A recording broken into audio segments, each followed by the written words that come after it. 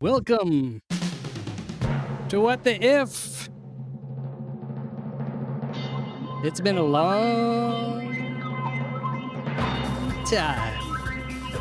Well, but thanks to the relativity of time for our listeners, it might not be. That's true. That's true.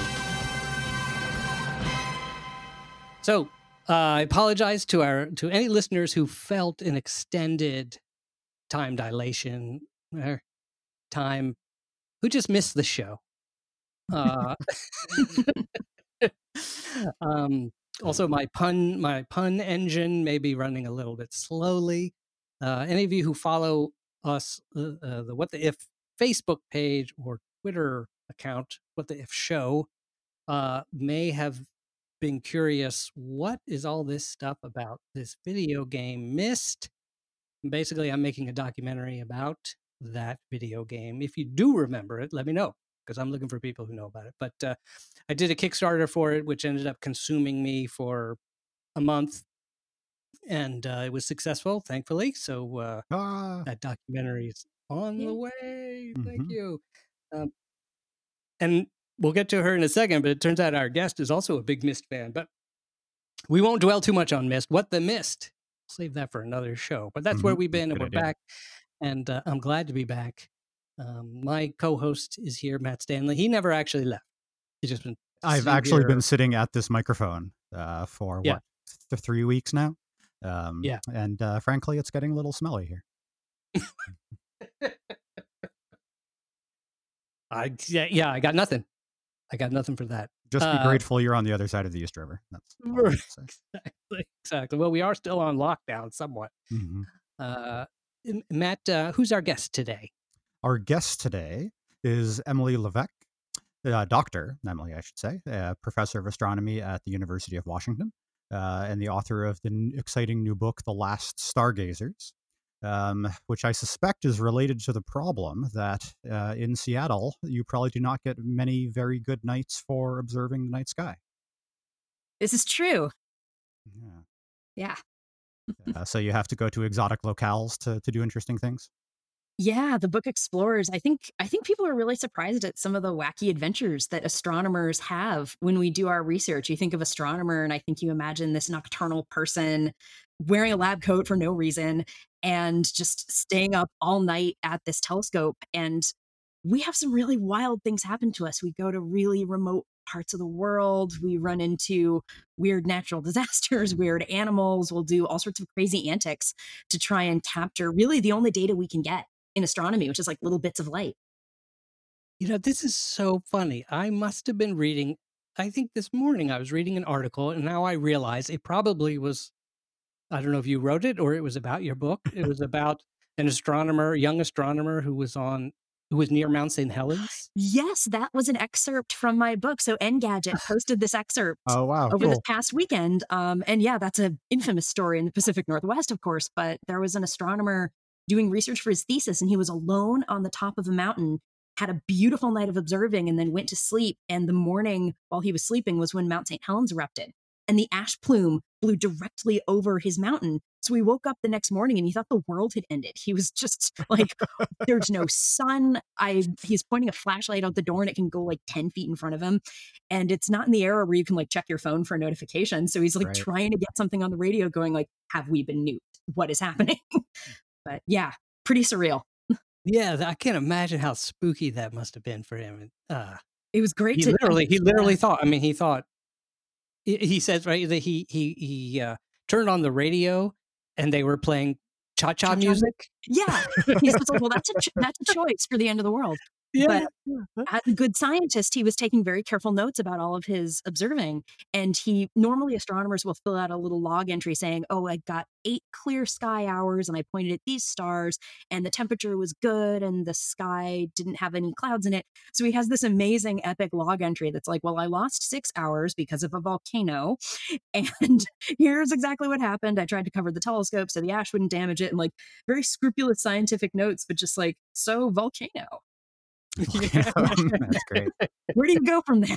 Yeah, and even there were like little asides he put in there, right? Like, good excuse, right, or something like that. Great. Yeah. So based our if this week, Matt, but just remind me, because I've been away a while. What is this? What is this show again? It's kind of like a game show, I think. Well, it is a show that includes a game, certainly. And the game is we change a little something about reality. What if humans had webbed feet, or what if the sun was cold?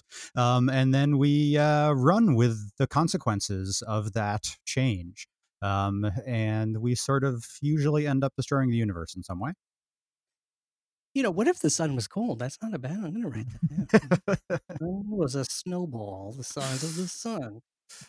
So this week, considering the what my people will call the schlepping that astronomers have to do, the onerous travel that they have to do sometimes, or the crazy kinds of situations they have to do just to get good, clear skies to do their work. Emily, what was your idea for what do you ask? I was wondering what astronomers' jobs would be like if we had cheap, faster than light space travel. What the if we had game show like music for astronomers? And what the if astronomers could travel wherever they wanted, as fast as they wanted, to get as close as they wanted to the objects they want to study. So what we like to do is I like to build, because one thing that's fun about these thought experiments is starting small and watching how it, eventually, as Matt said, deviates into apocalyptic or not. It could be utopian. That's right. Occasional utopian. It could be, but one of those situations. So right now, for instance, what's the hardest thing one has to do as an astronomer? First of all, do astronomers still actually go to the telescopes? This is a great question to ask right now, because if you'd asked me 6 months ago, yes. Now, less so. But we actually do have lots of telescopes where astronomers still have to travel to them in person. So we will go to a remote mountaintop in somewhere like the American Southwest or the foothills of the Andes in Chile. These are places that are gorgeously dark. The sky is really clear. The air is really dry and still. And we'll physically go to the telescope and sit there and work with a specialist that knows how to operate the telescope and get data. So that's really the hardest part of our job. Like, we don't get a lab, with a few very rare exceptions with people that study like meteorites. We don't get a lab where we can tinker with what we're studying. We just have to kind of collect light, and we're collecting light from immensely far away that's super dim. So we'll work with telescopes that are like 27, 35 feet across, like really enormous telescopes, to just get whatever little bits of light we can for our science. So how much of your time, say, over a course of a year, do you actually spend at a telescope? Shockingly little. We don't have that many really great research grade telescopes in the world, and accessing them is pretty competitive. There are, I think, on the order of a few dozen really top-notch, huge telescopes that can observe the most distant things we're currently studying in the universe. And in the entire planet, there's about 50,000 professional astronomers. So that doesn't sound like that many. But that means you're sharing a telescope with 1,000 people? Right. And we apply for use of a telescope like other scientists apply for grant funding. You actually write a whole proposal and say, this is worth 2 nights of time on that telescope so I can study how cold the sun is, or something like that. And then if you get the time, you're granted a specific night and you go out and travel there. But we'll maybe use a handful of nights in a year, or we'll do a couple dozen nights. But astronomers are spending most of their time working on the data that they gather, rather than gathering the data itself. Interesting. All right, that's cool. Now, why do you? I actually met Matt making a documentary about Einstein and telling the story that Matt also tells in his excellent book, Einstein's War. Now and always available at all the better stores. Even some of the not so better ones probably still have it, because it's the 1919 Eclipse Expedition. It's that good. Einstein's War by Matthew Stanley. But and that tells the story of how Einstein kind of needed. That's right. Yeah, he needed astronomers to help him confirm or not. Oh, yes, in California. Theory. Yeah. And of relativity. So, but in that process, I met a lot of astronomers, which was amazing. And I got to go to some amazing observatories, like the Lick Observatory in California, which is like some, giant Jules Verne-esque contraption, and extraordinary. But I also met Andrea Ghez, who is, famous astronomer who studies the black hole at the center of the galaxy and lots of things. And she was telling me, and this was like 2007, 2008. And she was saying she was lamenting the fact that she used to go, I think, to the Keck telescope in Hawaii often or more, and that these days they had built some internet connection, to her office, and so she didn't go there as often. So what are when an astronomer gets to go, let's say, I'll call it gets to go to one of these remote places, what is it that they're doing there that they can't do via remote? I can understand why the technicians need to be at the telescope, obviously, but yeah, this is a great question because we've been seeing a shift to more remote operations, or even in some cases robotic operations. And that's a big part of what I talk about in the book, in The Last Stargazers, is this shift to sort of where astronomers are in the process. Sometimes we'll physically go to a telescope because there are types of observations we're doing that are just a little too fiddly or a little too detailed. And it's really best if the astronomer is there to make the decisions in real time. Sometimes observatories are set up with different varying degrees of automation. This is a little beyond just sort of the video game model of like, well, if I push this button, the telescope turns that way. And in a lot of cases, you do still have operators on site who are specialists in how the telescopes work. So it varies from observatory to observatory, from the different types of science that we're doing. Andrea Ghez is right. I definitely do go to telescopes less now than I used to. And I did my entire PhD thesis with the Keck telescopes in Hawaii. But when I went to Keck, I went to a control room at sea level that was connected to the telescopes themselves on the top of a mountain. And it was wonderful because we had plentiful oxygen instead of being up at almost 14,000 feet. And it was a little bit easier for travel purposes. And I was connected like over a basically primitive Zoom connection with the operator in the control room. But there are different things that you can or can't do depending on how close you are to the telescope or how automated the observations are. And it's interesting to have watched that drift because there's some science you can just do by telling a telescope to automatically point at things. Nowadays, we're really starting to lean on remote observing because of COVID and because of how hard it's become to travel, or because you might not want to cram that many people into a telescope control room. So we've been adjusting and learning along with everyone else. And it's definitely an interesting topic covered in The Last Stargazers, is what this means for how we do research. Right. And the ultimate thing, I think that it's still news to a lot of people that you don't actually look through a telescope for any number of reasons. One of which is that the kind of observing you're doing requires long term. If you did look through the telescope, you might not actually see very much because you might actually see a rather dark or completely dark part of the sky. Is that right? Because it takes time to collect the photons. Yeah, we now have digital cameras essentially where our eyes would normally be. When I interviewed people for The Last Stargazers, a question I asked everyone was, what would surprise people the most about how astronomers do our jobs? And everyone said, well, we don't look through eyepieces anymore. We actually take digital images or digital data, which is wonderfully scientific, but you kind of lose the ability to see something with your eye. Every once in a while, astronomers will stick an eyepiece onto a big telescope if we have one, and we sound like 6-year-olds looking through it. Like, you think we'd sound terribly scientific, and then we'll take a giant telescope and point it at a star and just be like, oh, it's so red, it's so pretty, look how shiny it is. Like, the enthusiasm just completely comes back, but the science is all done digitally now.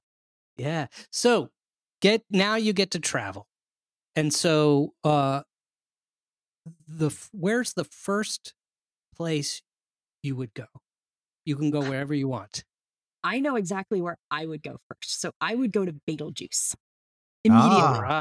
Interesting. We just summoned Betelgeuse. Don't say it 3 times. Yeah. 3. Yeah. Oh, we've done it. Okay. One more and he's here. So tell us about that. I honestly, I'm most familiar with Betelgeuse from The Hitchhiker's Guide to the Galaxy. That's where a lot of people know it. So it's also a really easy star to find in the night sky, because if you can find Orion, which is so great, you just look for the 3 stars in the belt. Betelgeuse is the star in one of Orion's shoulders that looks red. And it's a star called a red supergiant, which are actually my research specialty. These are stars that are a lot more massive than our sun, and they're really cool, literally, because they're a lot colder than our sun, and because they will eventually die as a supernova and leave behind something like a neutron star or a black hole. So you're kind of looking at these aged stars getting ready to die. And by studying them, even from super far away with telescopes, we can get a bead on like the physics that's going on inside them. So you say cold. What is cold? How cold are we talking? Cold is about 3,400 Kelvin, which is the unit that we'll all use. So 3,400 Kelvin going into Fahrenheit is about 5,600 degrees Fahrenheit, which, like, that's hot. That's not unbelievable. Our sun is almost 10,000 degrees Fahrenheit, so it's noticeably colder than our sun. Yeah, almost half. Yeah, so Betelgeuse is a great nearby example of a red supergiant. And when I say nearby, I talk in astronomer distances. So it's 642 light years away. So, Matt, how many Kessel runs is that? That's here. That would be or parsecs. I don't know. 50 Kessel runs. Okay, like 50. Yeah. So those of you who are using Star Wars units, yeah. Excellent. So what do you get from being close up? Well, what's the right distance do you want to be from Betelgeuse? Do you want to be right on the surface? Do you want to be an Earth's orbit out? What's the best spot? Well, even talking about the distance is kind of funny, because if we put Betelgeuse where our sun is, Earth would be gone. Earth would be inside. Oh, excellent. We've already destroyed the Earth. So we've already caused one apocalypse. So you don't want to be that close. But my immediate question is actually going to be, is Betelgeuse still there? Because if we can travel faster than light, this is one of the super cool things about if astronomers could just go to the stuff we're studying. We're now moving faster than the light that we typically collect. So if you went up and looked at Betelgeuse this fall, when it's visible again in the night sky, the light that you're seeing is 642 years old. So I would immediately just want to go there and check on it and see if it's still there. We don't have any reason to think that Betelgeuse has died in the intervening 642 years between when the light that we're now seeing got emitted and what it's up to these days. But you never know. So it would be really great to just go and see how it's doing, see if it's okay. I'd also want to at least be far enough away that I could get a look at what the whole star looks like.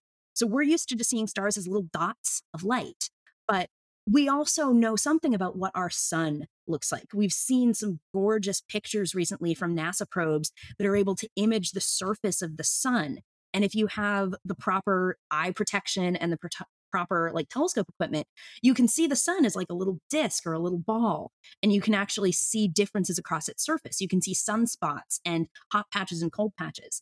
And we'd really love to be able to do the same thing with Betelgeuse, because Betelgeuse has those big hot and cold patches just like our sun, but because the star is so big and so cold, it basically makes the star like this big puffed up ball, and its surface could wind up looking really weird. It'll have huge hot and cold cells that are kind of boiling away and really changing how the star looks up close. We can barely resolve Betelgeuse into a little disk right now, but if we could just fly up to it and have a look, we'd instantly learn so much more. Wow. Now, if we were traveling so faster than speed of light, and if you did get, let's say you got there, let's say you warped there, and boom, you just appeared there, and it had died, couldn't you then, and maybe Matt, you can help us here, could I now, let's suppose we do that, we drive there, and we come out of hyperspace, and boom, oh, it's gone. I could swear there was supposed to be a planet here, and it's not. So the Death Star has destroyed Betelgeuse to continue the Star Wars thing. Now, it died. And so can I back up? Can I go backwards and then go backwards and forwards and watch it? Yeah, this is one of these nifty, it's a feature, not a bug, part of warp speed astronomy. Is that so right now, as Emily said, if you look at Betelgeuse right now, you are seeing light that left the surface of Betelgeuse 642 years ago. So that's, the Mongols are attacking Eastern Europe, and, there's controversies over whether the Pope in Rome or the Pope in Paris is the real. That's the era of these things that are going on. If they're watching the news. I assume they are. And then if you wait, so every second that you're watching Betelgeuse, it's, a second passes on the surface of Betelgeuse 642 years ago that you're looking at. But then if we use our warp speed drive to fly right to the surface of Betelgeuse, we're getting real-time views, right? But that means there's 642 years of light, 642 years worth of images of the surface of Betelgeuse that's traveling through space between the surface of the star and the Earth. So if we can really just teleport around wherever we want, presumably we could put ourselves at any place in that 642-year interval, right? So we could see what it looked like 100 years ago or 200 years ago, or during the election, right? There's also whatever we want. That's got to be a pretty cool thing to be able to do. Yeah. One of the things that we really can't do in astronomy right now is we can't predict when a star is about to die or when a star is about to explode and give us a supernova. And we would love to be able to, because different types of stars will give us a different type of supernova. Some of them will make black holes. Some of them will make neutron stars. And we are right now just sort of stuck waiting with the light that's making it to us. So if we, for example, jumped in our faster than light spaceship, went to Betelgeuse and we're like, well, that's gone. We could try backing up and saying, well, what if we went to somewhere that's 200 light years away? Do we still see it? Do we see the supernova? Do we see the leftovers after the supernova? Now, looking at Betelgeuse from up close might help because we might see the signs of a relatively recent supernova. And the way a supernova actually works is the core of a star basically runs out of fuel. The core of a star will be fusing hydrogen into helium or helium into carbon or what have you to kind of fight the press of the star's own gravity. And a star like Betelgeuse is eventually going to run out of fusion fuel. And at that point, gravity is going to win. The whole core is going to collapse. And then the core has this sort of bounce off rebound explosion that ejects the outer layers of the star into space. And that is what we see as like the fireworks show of a supernova. So we could show up and see the fireworks moving and say, well, the fireworks are moving this fast and they're that far away. So just from those observations, we could figure out how long ago the star exploded. We can do that all the time now, looking at the remnants of supernovae that we just missed. So we could maybe say, oh, that looks like it happened about 350 years ago. Let's zap to somewhere that's 350 light years away, get some popcorn, and watch the explosion happen. Yeah. That's basically with the restaurant at the end of the universe. Yeah, right. Basically go backwards and forwards over some event. So the next big lingering question here is, what can the astronomer do by being there that, I mean, the closest equivalent would be a satellite. So, you could have a remote thing there. But I'm really curious, and this may go, towards the edge of science or not. I'm curious, like, there's the experience. How would it affect the science? The fact that the astronomer could have firsthand experience being that close. I mean, leaving aside just how unbelievably excited we would all be, like me and all my colleagues would so love the chance to just fly to the things that we study. Right. So leaving aside the just volume of enthusiasm that would drive our research, Sure, we just have a bunch of different tools available to us. We're looking at things right now that are so far away. Like I said, most stars just look like little pinpricks. So being able to see them in like beautiful resolved detail would be amazing. We collect light from all these stars, and we think of that as visible light, like the light that our eyes can see. But these stars are emitting X-rays, they're emitting gamma rays, they're emitting radio waves. And the closer we get, the higher sort of a flux of light we have available to us. So instead of taking an exposure with the telescope for an hour, we could be like, tourists on a tour bus and pull out a camera and just take like one shot and learn a ton. So the ease of gathering data would immediately get better for us. And there is the question of, what kind of observations or what sort of sampling we could manage by being so close. We think about the probes that NASA is able to launch to Mars, for example. Like Mars is the only planet entirely inhabited by robots because we have little rovers driving around.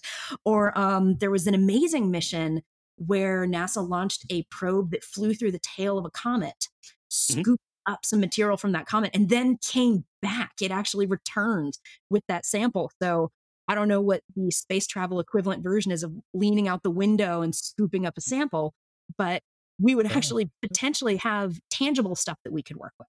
Yeah, your pocket full of star, right? Right. Yeah. And I mean, I'm sure there's some technical details that we would need to sort out. Yeah. And I'm pushing, I know I'm pushing into sort of like, I don't know what we call it, woo-woo territory here. But Matt, for instance, there's got to be, let's say I think of an equivalent might be that geologists, right, or let alone zoologists or things like that, or anthropologists. I mean, there's all kinds of scientists who, because their science, their subjects are on Earth, they can go there.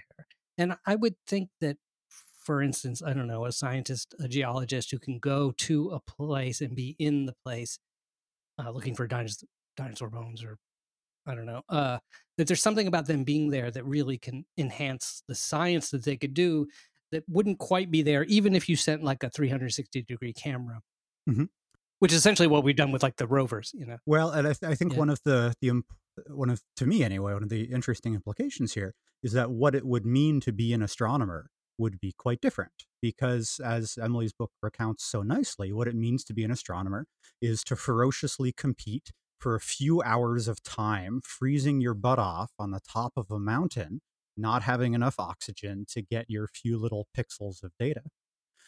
So as you say, sort of the embodied experience of being an astronomer is a very specific thing.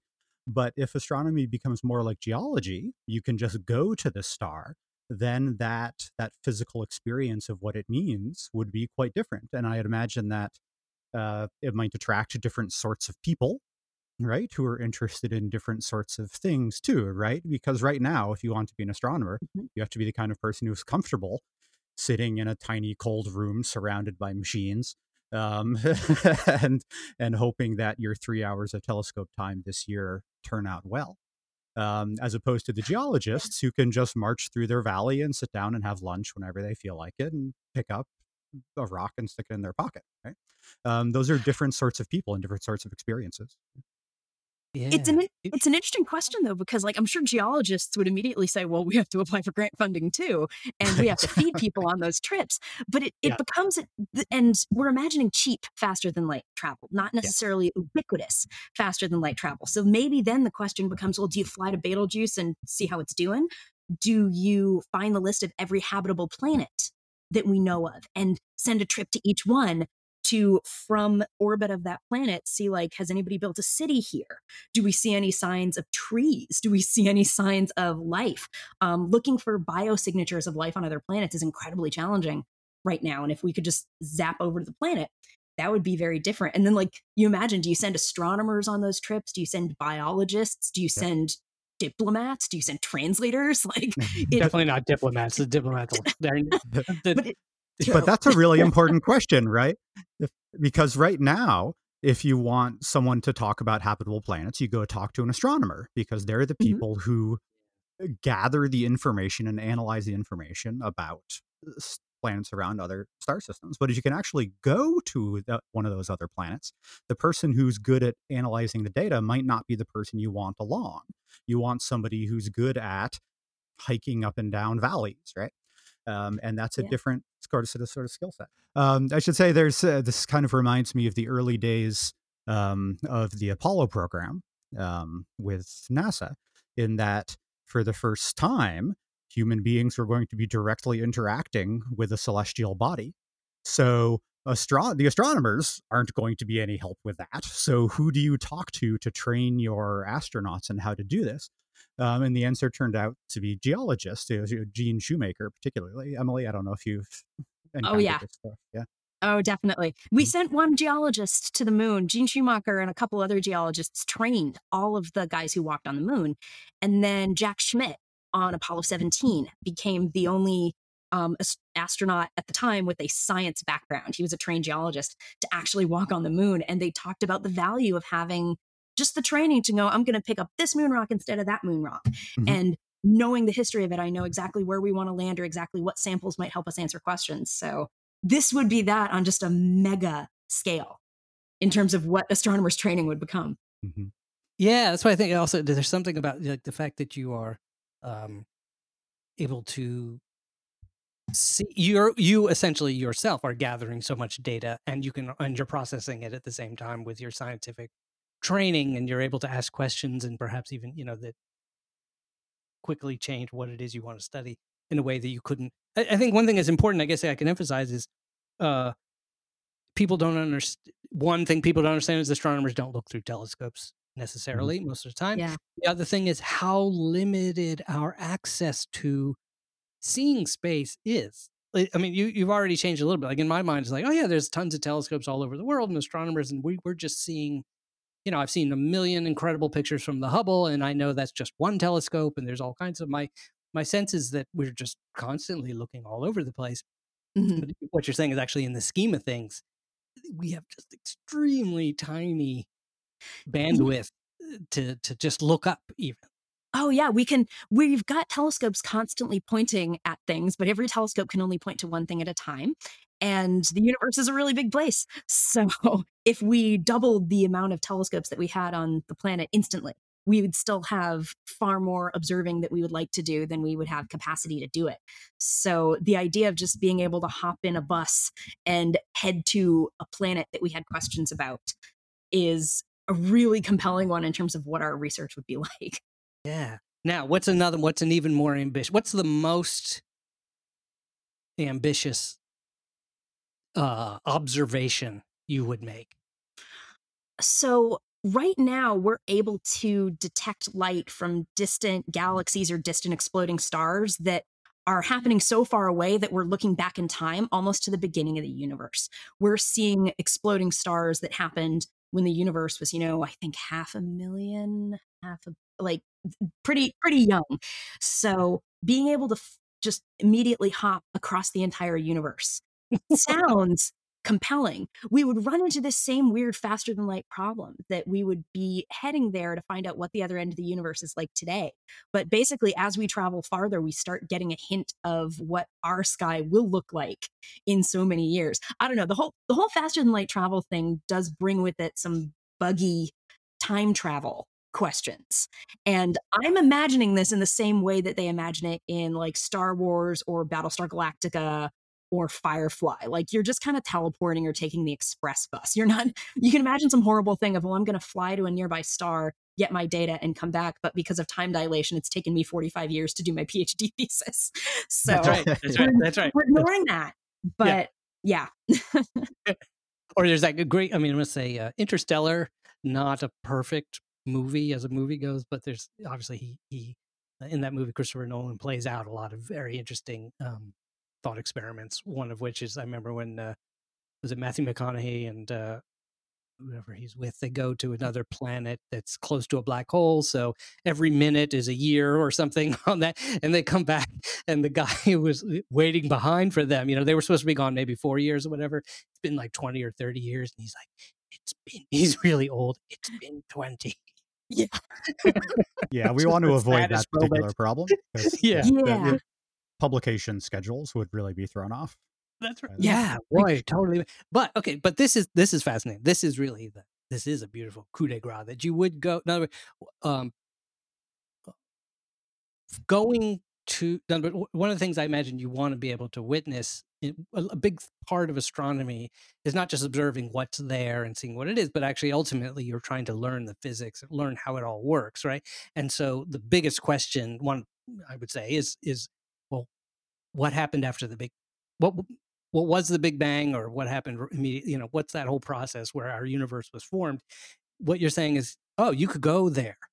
You could go. So could we go to the Big Bang? If you could travel back in time, this would be the restaurant. Yeah, the restaurant at the beginning of the universe. So we could play a different what the if of what happens if you could travel back in time, and you could travel back somehow while staying intact to the time shortly after the Big Bang. And we are actually, as astronomers now, we're more like time travelers than distance travelers, because we're actually still detecting light here on Earth that is from sort of the early moments and the early sort of echoing remnant of the Big Bang. It's something called the cosmic microwave background, and we detect it with radio telescopes. So the light has a wavelength that's too long for our eyes to see, but radio telescopes can. So we can see that. We actually can travel back in time via telescope and have a look at what this early echo after the Big Bang would be. And that's a story that I actually talk about in The Last Stargazers, because its detection came about almost by accident. There were two astronomers working at Bell Labs in New Jersey, Arno Penzias and Robert Wilson, and they were trying to design an extremely perfect radio telescope. And they kept getting this weird little background hiss. And they were just like, well, we don't want any hiss at all. What is that? And they're trying everything they possibly can to make it as quiet as possible. They had pigeons roosting in the detector, and they were like scraping out what the pigeons leave behind and clearing out the pigeons, and the pigeons come back. They clear them out again. Yeah, it's one of the more famous, glamorous stories of astronomers scooping out bird poop from their Yep. Antenna. And they eventually realized the bird poop wasn't the culprit. This echo of the Big Bang was. So, the Nobel Prize came in part from acidiously scrubbing out bird poop. But that sort of time travel could have been the poop. Would you have still gotten the Nobel Prize? They should have gotten. If it turned out that it was the poop, then there's some prize. There's some prize they could have gotten, maybe prize. From the Clorox Corporation or something. But I just realized that I actually get to insult myself now with one of those great insults I've always wanted to hurl at someone, but never actually found the opportunity. My hypothesis is invalid. Right. So by time traveling I was thinking, time travel to the Big Bang, but in fact, I'm going forward in time. So in fact, I would be 14. I would basically see that whatever I got to, if I went to the edge of the observable universe, right? Mm-hmm. I'd get there and I would just see what it's like 14 billion years later. If you would get there and see what it's like now. We think the universe is about 14 billion years old. So if we traveled 14 billion light years across the universe, it would look, when we got there, very different than it looks to us here on Earth. We see that light from 13.7 billion years ago. So if we actually zapped our way there, we would see what that part of the universe looks like now. We'd have skipped the 13.7 billion years of evolution in between the two. So it makes the idea of time travel versus space travel really wonky when you start to pull in distances that are that dramatic. And I imagine that what a lot of astronomers would want to do, because keep in mind, our information is also old. If you observed something with light that was several billion years old and then said, okay, we're going to go there, you have very outdated information on what's there. You don't know what stars might be present, what planets might be present, what space is going to look like. So I imagine that if we suddenly came up with faster than light travel for astronomers, we would start by sticking somewhat close to home while we sort of got a grip on the technique and said, okay, well, we know that there's some nearby stars. We know there's some nearby planets. We know there's some things we want to take a close look at, and would start expanding out beyond that. I'm also confident that if you asked 5 astronomers this question, you'd get 5 different answers. So I think we'd all have some really interesting conversations about, are we going to look for habitable planets? Are we going to go fly to hundreds and hundreds of stars and try to survey them? Do we send robotic probes instead of ourselves? Like, does an astronomer need to go in that faster than light spacecraft, or do you send a camera or something like that? So it would make for a very different kind of debate. Wow. So what do we think is, if I got to the edge of, if I went 14 billion light years from here, and I got there, I'm guessing, well, it probably would look like it looks here. Exactly. Exactly. It would look like it does here. That would be the worst. That'd be the most anticlimactic journey ever. Well, yeah, that's right. And there's actually, I should say, there's a special name for this in cosmology. It's a cosmological principle, actually. It states that this will be the case. Sort of wherever you go in the universe, when you look back, it's going to look pretty much the same as wherever you left. And it turns out that the consequences of that are really profound. and take some work to tease out. And if I look, okay, so now here's interesting. So I travel 14 billion light years, and then I stop and get out, stretch my legs for a bit, and I look around, and yeah, okay, so everything around me nearby looks, different shapes, but kind of basically similar to what I see now in looking out from our solar system. However, when I look back towards home, the Milky Way, I am now seeing the Milky Way before it would. Well, would I see a much smaller universe, for instance? What am I? Because like the Milky Way hasn't been born yet, perhaps. You might see the Milky Way in the process of forming, but you certainly wouldn't see our sun or Earth. Our sun, we think, is about 4.5 billion years old. So if you suddenly leapt 13 billion years across the observable universe and tried to look back, in addition to it being way, way too dim to see, our sun isn't, according to your eyes, our sun won't have been born yet. So it would be very much a sort of jump to a different part of the universe. And now that part of the universe looks like here. And the farther you're looking, the farther back in time. So that's valuable. So that's funky. Yeah. Mm-hmm. Interesting. Matt, what is your, what do they call it? RFP. What's your request for proposal? Well, I should say, as a historian, I would want to take advantage of this to look not just at dying stars and evolving galaxies, but our own planet too. Right. So if you've always wanted to know exactly what happened at the Siege of Vienna, fly yourself 400 light years from Earth, look back at Earth, and you can watch it happen. But you would need a serious telescope. We would need some substantial telescope improvements. But if we've got faster than light travel, I mean, sure. But if anybody remembers the opening of the movie Contact, where we're sort of backing away from Earth and we're hearing radio transmissions getting older and older, if you could jump to a place that was, say, 50 light years away or 200 light years away, and you had the ability to pick stuff like that up, maybe you would get the chance to see something. I mean, our radio transmissions have not lasted for very long in the grand scheme of Earth's age, but you could potentially get little glimpses back into history. It's probably bearing at least some resemblance to what we now know and what we have recorded, but it does make for a fun experiment of what it would kind of look like as we backed up and then looked back at ourselves. I think I just figured out it's always astounded me. What happens? How is all this old TV stuff wind up on YouTube? Who's uploading? It's the faster than light astronomers. So someone has sent us that. They're just sending back the old shows in real time.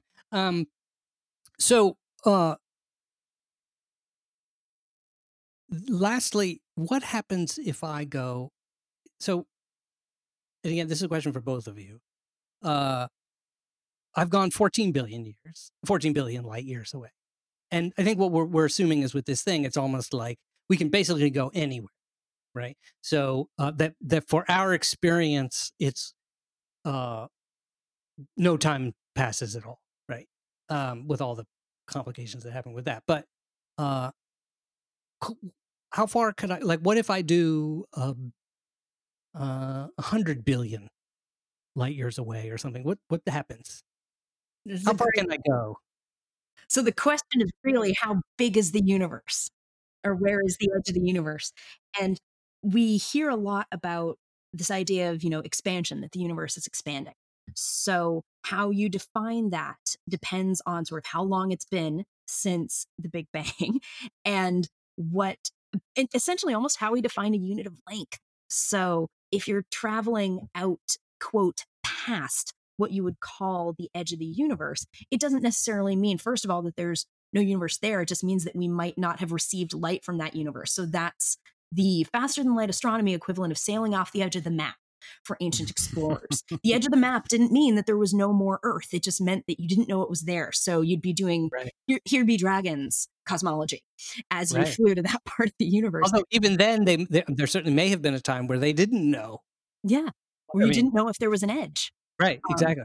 And this is something that's actually always interested me when you think about this faster than light travel, and then you think about the places that we see it, which is sci-fi shows, because you'd imagine like astronomers should have a kind of important job in the Star Wars universe. Like an astronomer would be an important person, right? Because they know they know where everything is. On the other hand, maybe they would have the position that cartographers have today, because you don't need an astronomer. You've got the whole star map loaded into your ship, or like we have maps loaded into our iPhones.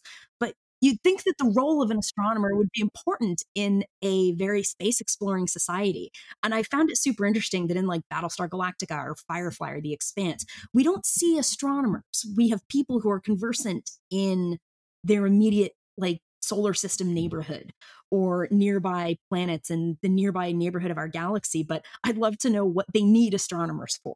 Yes, that's right. Then have we become totally obsolete? Mm-hmm. Are we super special and important, but addressing things that we just don't see the characters dealing with?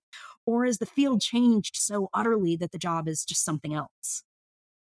Yeah, there's all kinds of missed opportunities there, because ultimately those people aren't even what we see of those people in the shows. They aren't really even doing their job, except for the fighter pilots. They get a lot of time, but most of the people aren't really doing their job. They're having love affairs and stuff like that. And I'm going to guess astronomers have that too. And there's a lot to be had. So I think an observatory would make an amazing sitcom. Why hasn't that been done? Oh, that's not a bad idea, actually. Right? Emily, have you sold the movie rights to or the TV rights to your book yet? Not yet, but this is part of the appeal of the book too, is that astronomy is done by people, and astronomy can feel like a really kind of remote and like out there, irrelevant sometimes to people job compared to what we do every day here on Earth. But it's driven by humans with a huge amount of curiosity and people who love science and people who try to drive their cars up to remote telescopes and wind up, sliding into a ditch on the side of the observatory road, or people who drink inhuman amounts of coffee to stay awake all night, or who freak out when a tarantula wanders into the dome, which happens more often than you might think. And just the wacky stories that we run into in the course of doing our jobs. There's a wonderful absurdity to it that I really wanted to capture in The Last Stargazers, because the fact that we're even asking, how did the universe begin? Are we alone? Those are wild questions on their own. And then the misadventures that we go through as part of answering those questions are a whole window into the human side of the field. Yeah. Yeah. Oh, that's beautiful. I'll just end with I remember when I was up at I guess it was the Lick Observatory, but they also have a lot of modern telescopes there too. Obviously, not just the old one. And we were in one of the domes, and I just remember, and the astronomer was kind of giving us a tour around, and there was a moment of quiet, and we were just sitting there, and all of a sudden there was this very quiet click. Would have not paid any attention to it whatsoever, but the astronomer said, "Did you hear that?" And I was like, "Yeah." And I was like, what was that?" And he's like, "Well, a photon just arrived from the edge of the universe." And then, a long time later, click, oh, there's another one photon, and I was just like, that is amazing. My last question for you is just to touch on it, and then we'll wrap up. With gravitational wave astronomy, for instance, is a new thing now. If I could travel, what kinds of things could I experience? It sounds like I could really get shaken up. Like that could be a real. You could I don't know what would happen. How would that work? So the good news about gravitational waves is you might not get shaken up to the point where you'd be in any real danger. So gravitational waves, for listeners who are hearing about them for the first time or the first time in a little while, are basically waves in the fabric of space-time. They're little density ripples that are caused when something like two massive black holes collide and merge. And you get this propagating wave out from the collision of those black holes that we're now amazingly capable of detecting here on Earth. But the waves are tiny.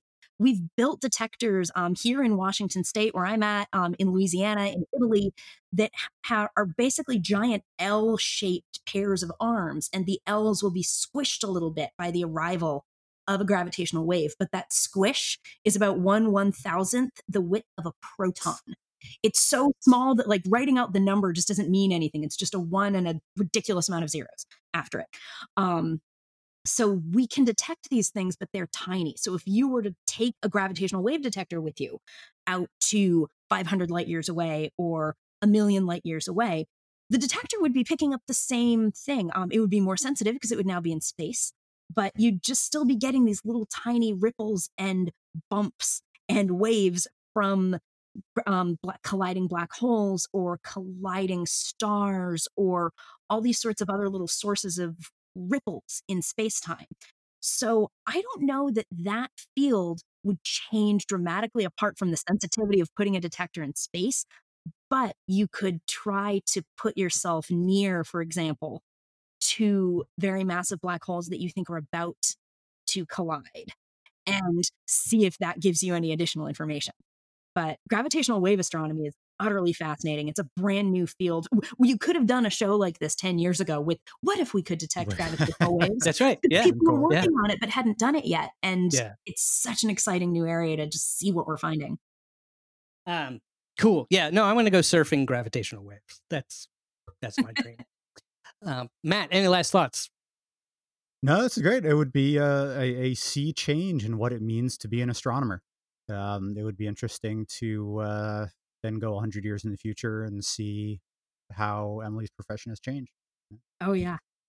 Well, the profession's changed in the past 100 years dramatically. Like 100 years ago, when we took a picture with the telescope, we captured the picture on a glass plate that was chemically treated to darken when it was exposed to light. And people would literally climb into telescopes and ride alongside them to take that data. And I have tons of stories about just the absurd stuff that we used to do to those glass plates in the last stargazers. So if you'd taken those astronomers and shown them what we do today, they'd also be amazed. So maybe we won't have faster than light travel in 100 years. Something tells me that's a bit of a reach, but even what astronomers are going to be doing in 100 years is going to be stunning. And then the faster than light thought experiment is a great way to imagine what we could do someday. Yeah, right. We're only, what are we 500 years from Galileo? When was Galileo? 400. Less. 400. Yeah. 400. See? Nothing. No time at all. Yeah. Wow. Emily, thank you for this is I think we may have earned our frequent flyer miles here on this particular show. We certainly went quite far.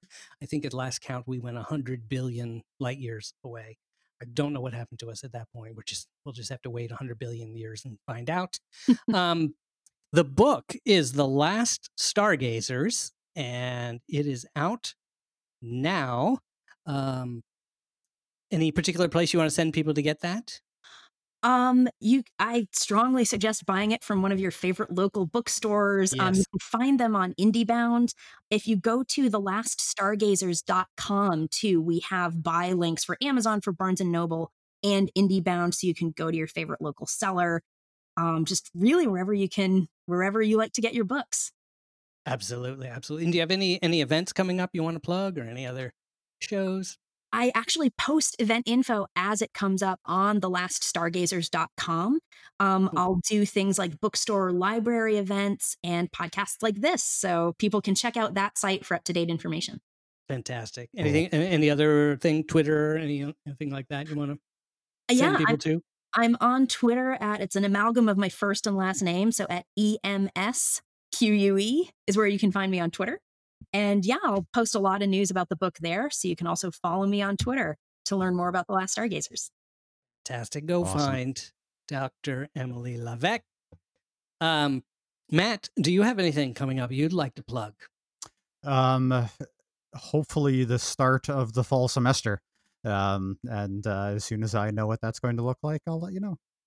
Yes, I think that will even change. I don't think anyone can claim, but I think there's a very high uncertainty factor in what anyone's going to see from day to day. So good luck to all the students and professors who are getting ready. I know my wife is a teacher as well in the New York public schools, and it's every day we have a new picture. So I hope everyone is doing well who's listening. We know you are all over the world, northern and southern hemispheres, and perhaps even eastern and western arms of the Milky Way. I'm not so sure. Facebook has a very wide reach, so I'm sure you're reading it out there as well. You can contact us at the easiest way, actually, just go to our website, whattheif.com.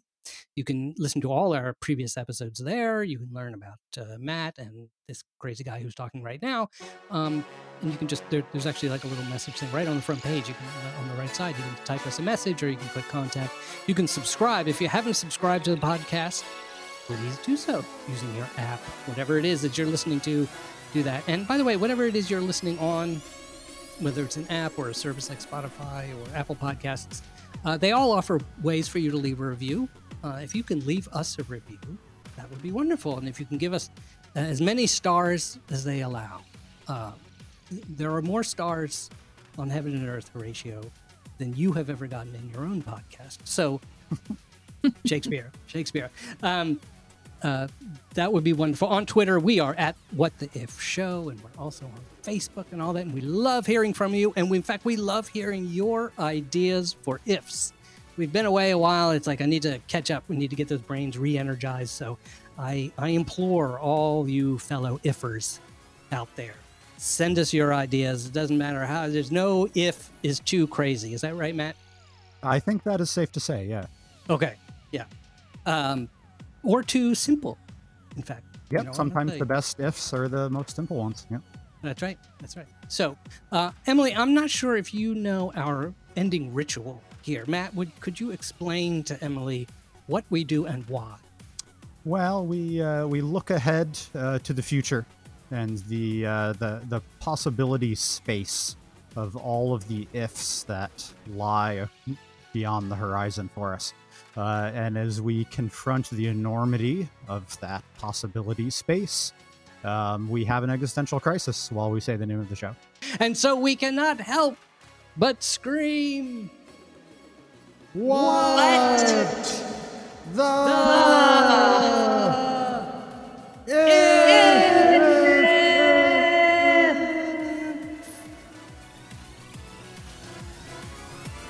Goodbye, everybody. We'll see you next week.